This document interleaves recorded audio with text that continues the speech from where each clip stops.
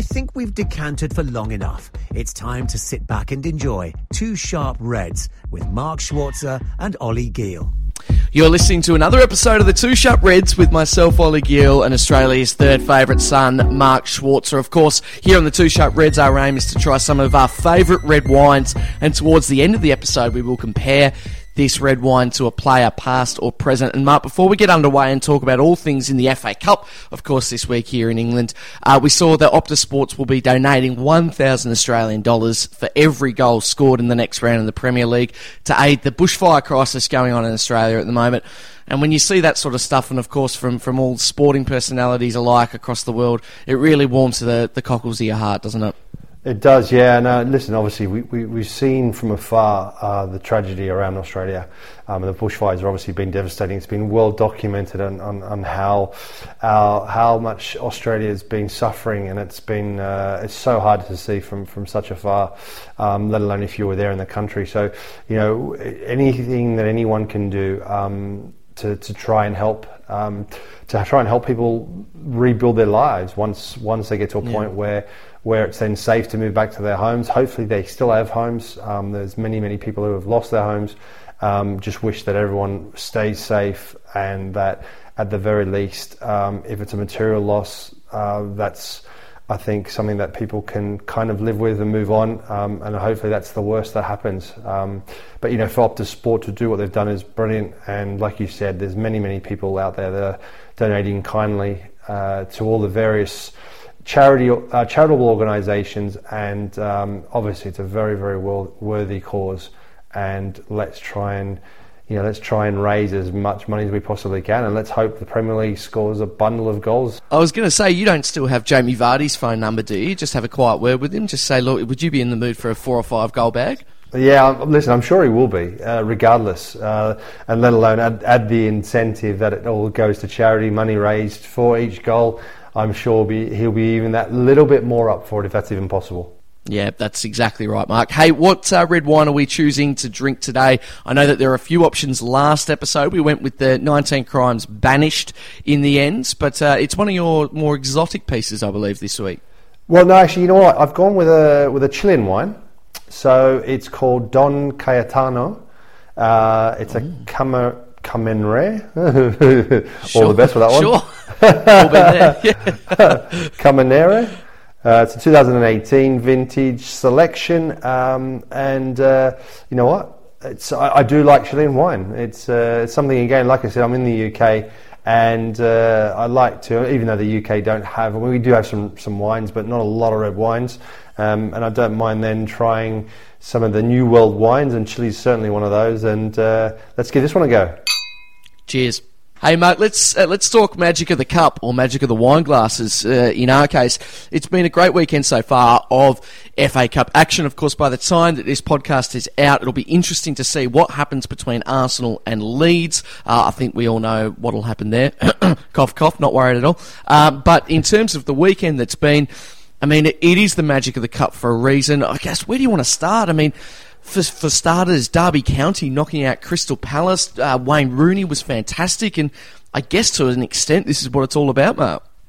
Yeah, it is the Magic of the Cup, isn't it? That's what we want to see. We want to see, you do want to see some upsets. You obviously, I think, as a purist, as a football fan, along the way, to have some runs in the cup from a lower league club is always phenomenal. But I think ultimately, when you get to the final, you kind of want the two biggest clubs that are left, the two biggest teams, or at least the two best matched teams that would give us potentially the best final. Because more often than not, the final is either one-sided or it's a very dull affair. And obviously, we know that no guarantees, just because you've got two of the top teams in there, that you're going to get a good final. We all know that. But I think over the course of years, we've seen when two teams have got to the final, one Premier League side, a big name Premier League side, and say a lesser team that have made an incredible journey.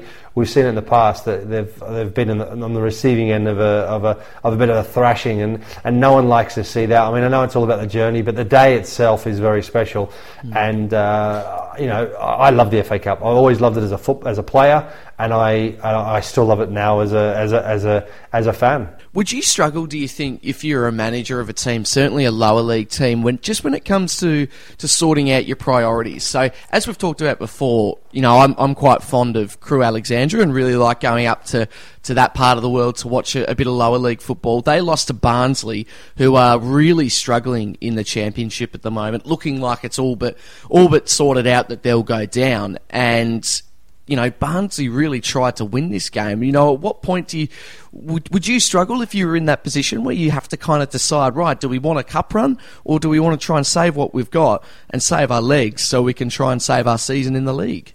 I think any team that are in the various leagues that are, say, struggling for position or maintaining their position in their various leagues, I think the cup competition is a good distraction, because it enables you to try and build some extra confidence.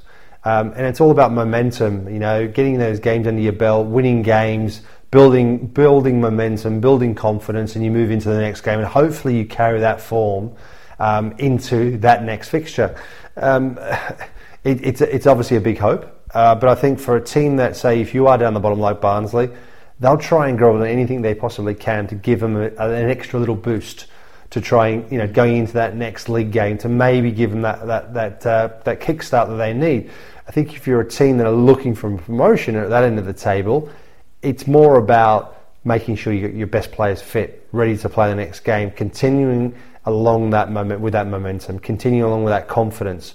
And the cup can, I think, be a little bit of a distraction. I think it can be one that can, sort of take your mind off the league, but also it potentially puts you in a position where you may injure a player, you may lose a player through suspension, a player that you can ill afford losing in the league.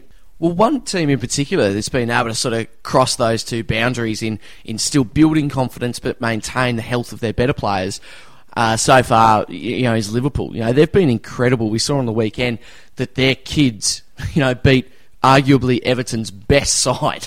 And that just says a lot about, that must be such a huge confidence booster for anyone involved with Liverpool to know that their club's in pretty good hands. It's not just their starting 11 that's doing bits and pieces. You can look to your youth, you can look to your secondary and your reserves and know that things are all right on Merseyside, certainly the red side. Well, it just goes to show you what confidence can do.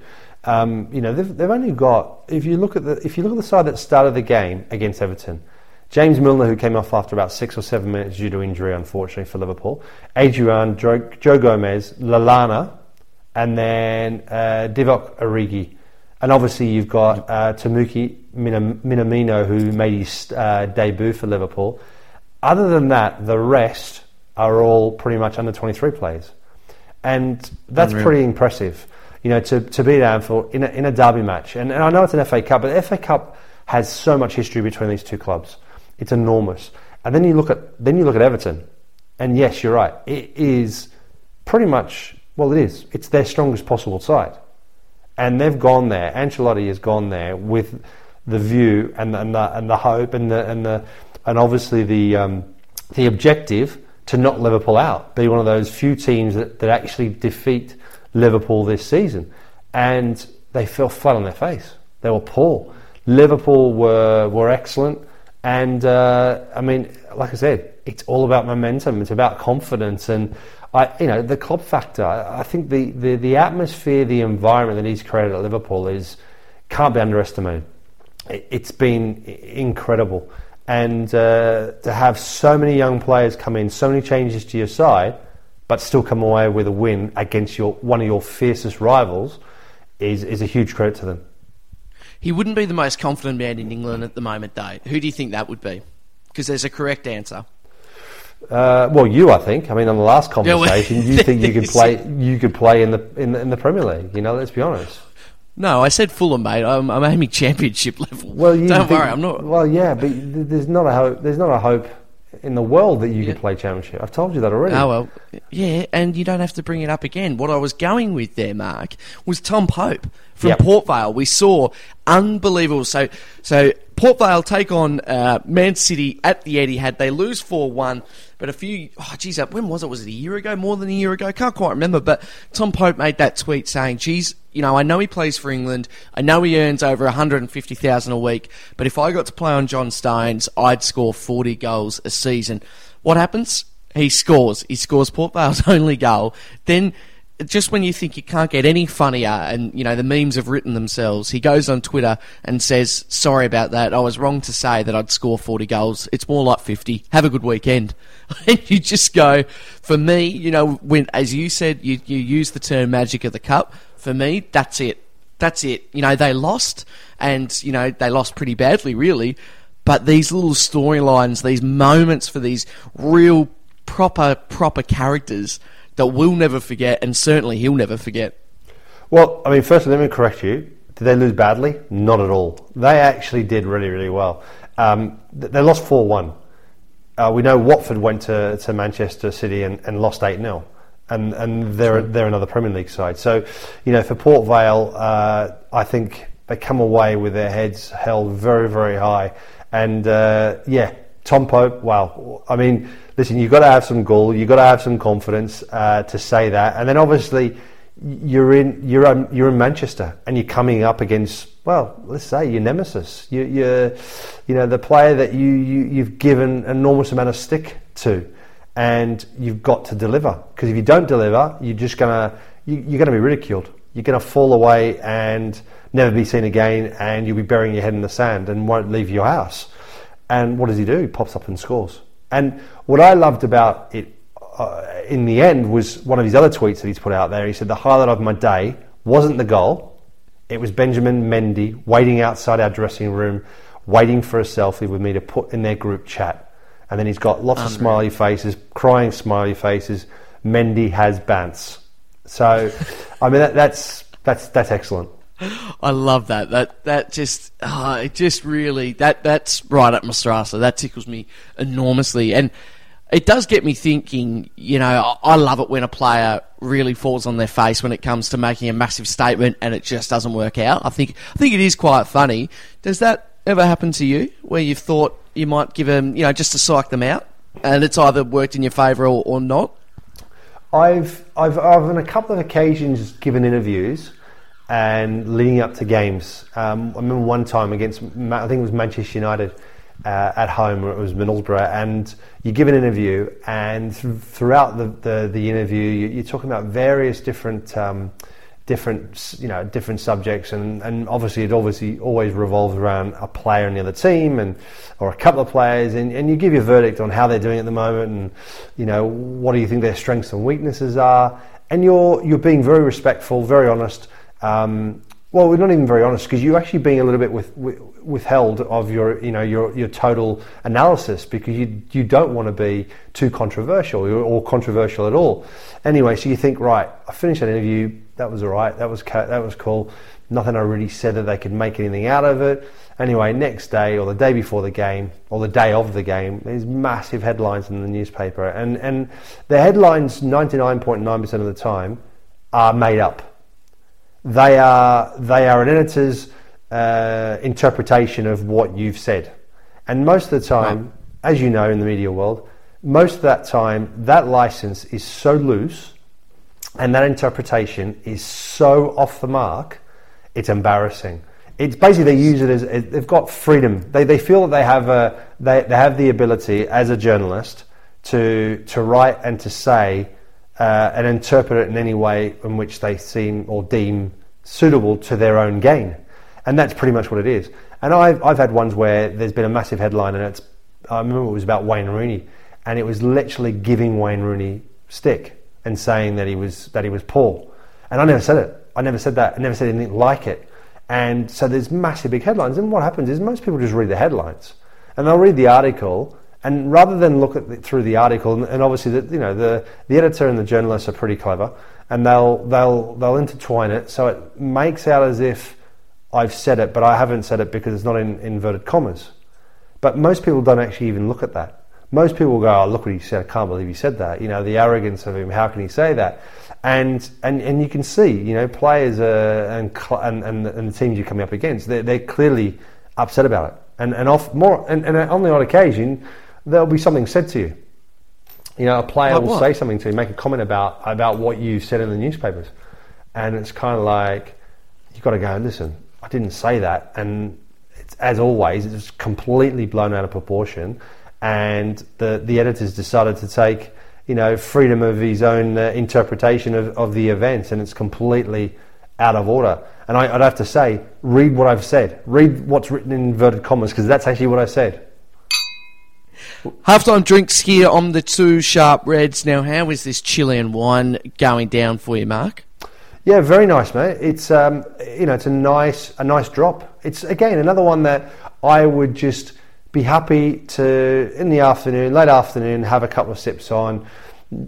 Goes down to the back. Goes to the back of your palate really nicely, very smoothly, and it's got a nice, sort of very, very light, fruity taste to it.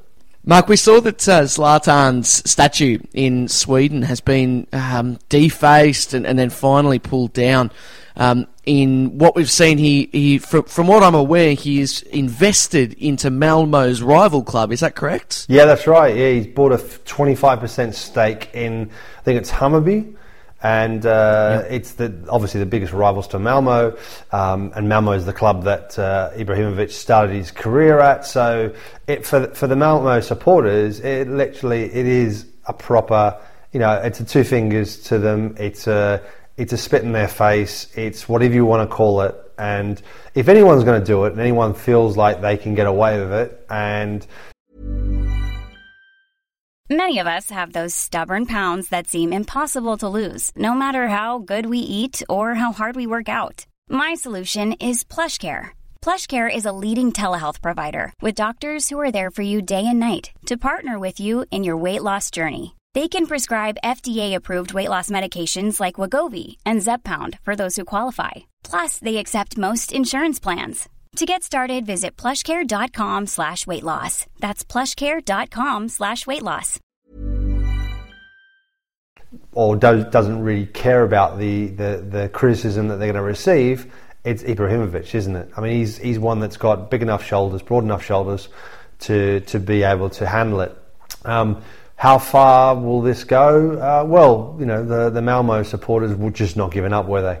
I mean, from the day that it was announced, the protests, I think the mission to deface, I wouldn't even say deface, denose his statue, then to chop his legs off, has been ongoing for a number of months now. They actually set it alight. There was a toilet seat draped over his head. I think he was spray painted. There was a whole lot of stuff. It was actually under I think, a police guard at one stage. Obviously, someone was caught napping, and now he's been chopped from the ankles, and he is now lying down, falling over. And I think just never to be seen again. I get it. I get that you're frustrated, but to an extent, I also think surely it's worse if he played for the club. This is a business sort of transition for him. I know it might be different in terms of they might be slightly more passionate, but I remember a couple of weeks ago when Petr Cech posted a photo on Facebook and he said, "How good's this? I've got all the alerts on my phone for my favourite teams," and it's his ice hockey team and Chelsea. And you go, well, what about Arsenal? I get it because it's clearly his two favourite teams. Were you upset? I understand that. Were you upset? Yeah, of course I was. Really? I'm not going to go and, I don't know. I'm not going to go burn a helmet, am I? But if he had a statue outside Arsenal's stadium, outside the Emirates, what would you do? Well, I don't know, but I will say it reminds me of a time that when Cesc Fabregas went to Chelsea and Arsenal fans grabbed the flag of him on the Legends Bridge and threw it off. There you go. Which was, so I get, it does happen, I suppose. Well, you've seen it in Madrid, Atletico Madrid, Courtois, and also now with Griezmann. At Atletico's new stadium, they've got these brick or I think it's a tile on the floor, on the ground outside the stadium with all the former players' names on it and the times at which they played at the club. And every time that Courtois makes a reappearance at the stadium, they pour stuff over it. They put cigarette ash on it. They dump stuff on it. They do all sorts of stuff to it just to show their distaste to him. after he left Atletico, and then obviously going to Chelsea wasn't an issue. The problem was that he came back to Madrid, but went to their arch rivals and went to Real Madrid. Griezmann leaving and going to Barcelona, and it was more about the way he did it and the way it was perceived that he did it, so that therefore the fans felt, and the club made out as if he was shortchanging the club in the transfer fee, and that Barcelona would have to pay less money the way it was done, and obviously the fans held him responsible for it as well. So it does happen, and it happens fairly frequently. I think what you can't do is underestimate the ferocity of the Swedish fans. They can be very brutal. I don't support a club as passionately as most supporters do. Playing for a variety of clubs, not growing up in this country, and not really having a team that I just every day, every moment think about and get excited about and watch every single minute of every game that they do. And some of these people actually watch their training sessions and everything if it's on TV. So it's hard to imagine how you can become so passionate and so entwined in a football club. You do say that you're not specifically passionate about one team, but I think I'd actually disagree with that, because at this stage it must be Chelsea, because there's a reason to fall in love with them even more, because we've just seen Sam Kerr. She's made her debut for the Chelsea women's side. They won 3-1 against Reading. She came on as a sub, didn't score, but geez, it just feels right, doesn't it, Mark? It just feels right to have her on these shores. Oh, it's brilliant. And the thing is, it was interesting. I actually haven't seen the game, but I read a lot of the comments about her performance. I've read the headlines from various media outlets of how she's done, and most of the headlines were about a solid performance or impressive performance from Sam Kerr, and then a lot of the comments from people, and again, you've got to be careful not to look too much into it and believe everything that people write. But the problem is, it's an overwhelming kind of not barrage, but amount of comments that said, well, hang on, how did she have a solid performance when she missed 2 sitters? And yes, she got an assist, but missed 2 sitters. And someone of Sam Kerr sort of stated you'd expect her to score, not every time, but nearly every time. So you know what? It's tough, and it's going to be a big change for her. First and foremost, she said it after the game. The weather's a big part. She's come from very, very hot conditions to 6, 7 degrees, 8 degrees. The pitches are different. People don't understand. The grass is different. The pitches are different. They're softer here. Okay, explain this to me, because is grass not just grass? No, it's not. It's very different, depending on where you are. So if you go to Australia and you compare the grass in Australia to the grass in Europe, is very different. The conditions of the actual pitches themselves, the dryness or the wetness, depending on where you are, and that's very different. The pitches in Australia are generally so much harder than they are here, and which is understandable because again, it's all to do with the weather. And the deluge of rain that you may get at one particular time in a very short period of time, whereas in the UK, we get rain over a longer period of time. The pitches are different; they absorb it more. They've got the drains. It's a very different setup, you notice it so much when you're playing in the national team, going back to Australia, playing on the pitches. And what didn't help us was we played on pitches that were always played either the night before or the day of, not the day of, but the night before or a couple of days before by the various other codes. And all the pitches were set up specifically for another code and not for football. So that also makes a very, very big difference. Whereas here, she's playing on pitches that are only for football. And so a two-part question for you, Mark. As a goalkeeper, could you notice a physical difference to your body when you were diving on harder grass? Yeah, definitely. It's not harder grass, is it? I mean, the grass itself is grass, so it's either going to be thicker grass, thinner grass. One is not normally harder than the other. It's more the ground, isn't it, Ollie? Well, I don't know. I'm just saying. About grass by the sounds of it. Saying, I've seen you've sent me pictures. You tried to show me how much of a footballer you were, and there was one picture. I actually thought you'd broken your ankle. That was the moment my knee went. That's why I put that in there. Is that what happened? See, yeah, that looks like you broke your ankle. on the grass as well. So I totally understand what you're trying to say. Yeah, no, and that is a big difference, definitely. I mean, I used to feel it all the time.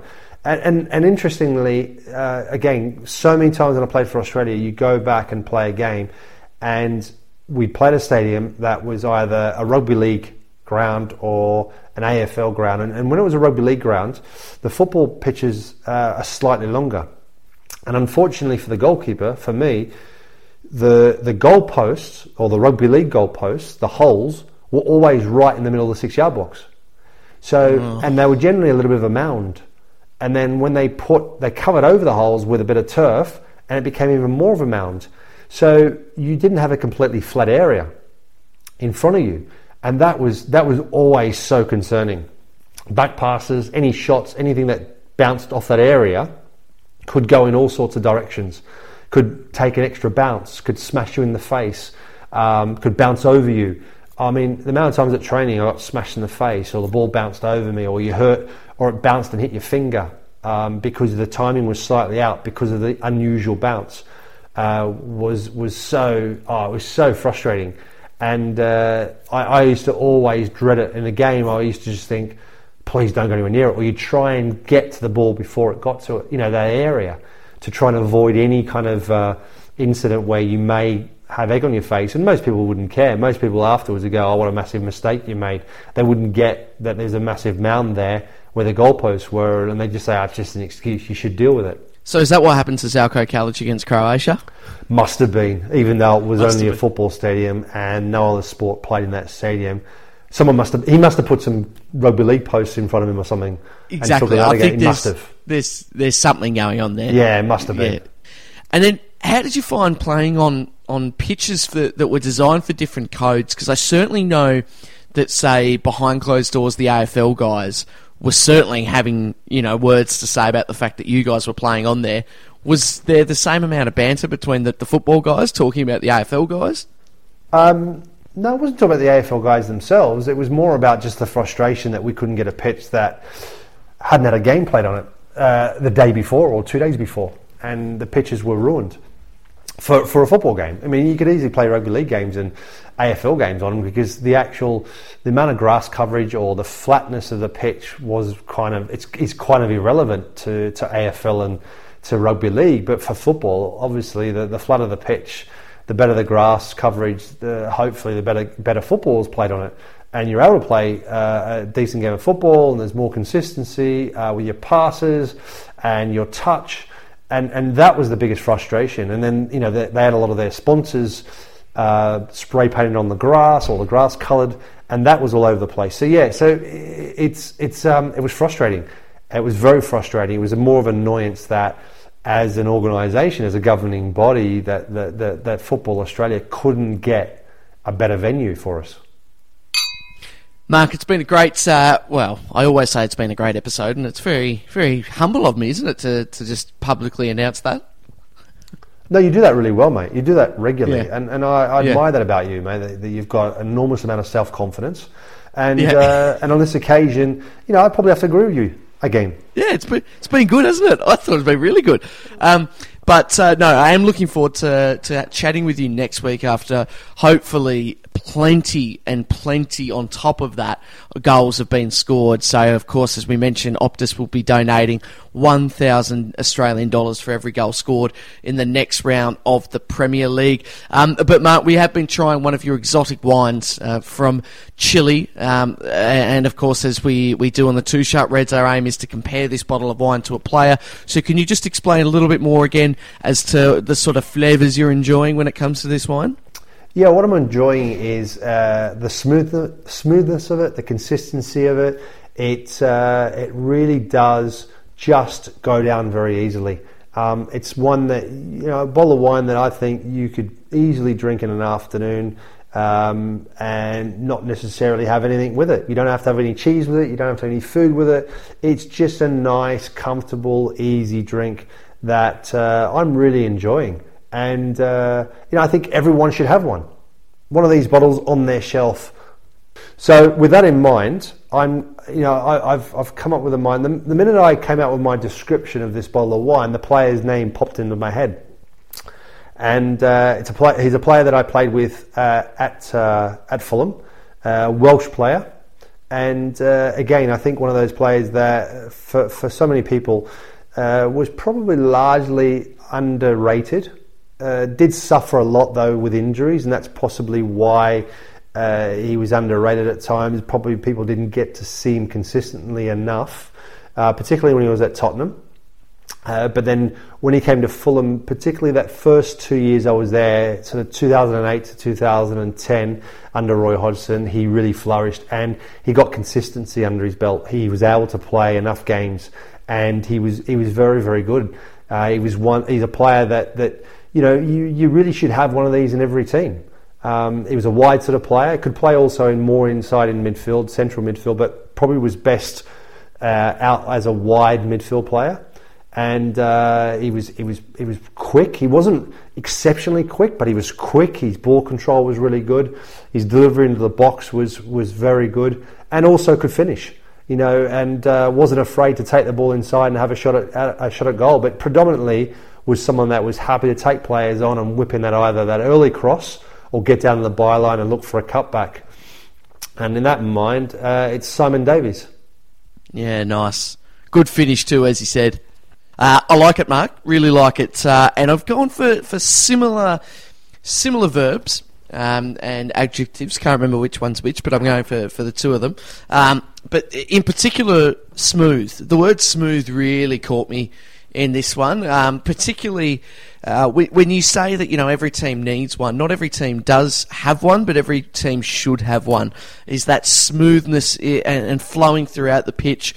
But also this one in particular, for me, it does pack a small punch. Like there's a small amount of fruitiness and a small explosion, and it does pack a bit of a hit, which we've seen in player wise. We've seen sort of in the last few weeks in particular. But then the other word that really gets to me is the fact that it is such a great finish. This wine, it definitely tastes better at the end compared to your first sip. So with that in mind, I'm going for Tottenham's Son Heung-min.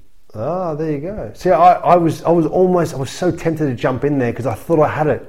I thought I knew who you were going to say. I thought you were going to say Granit Xhaka.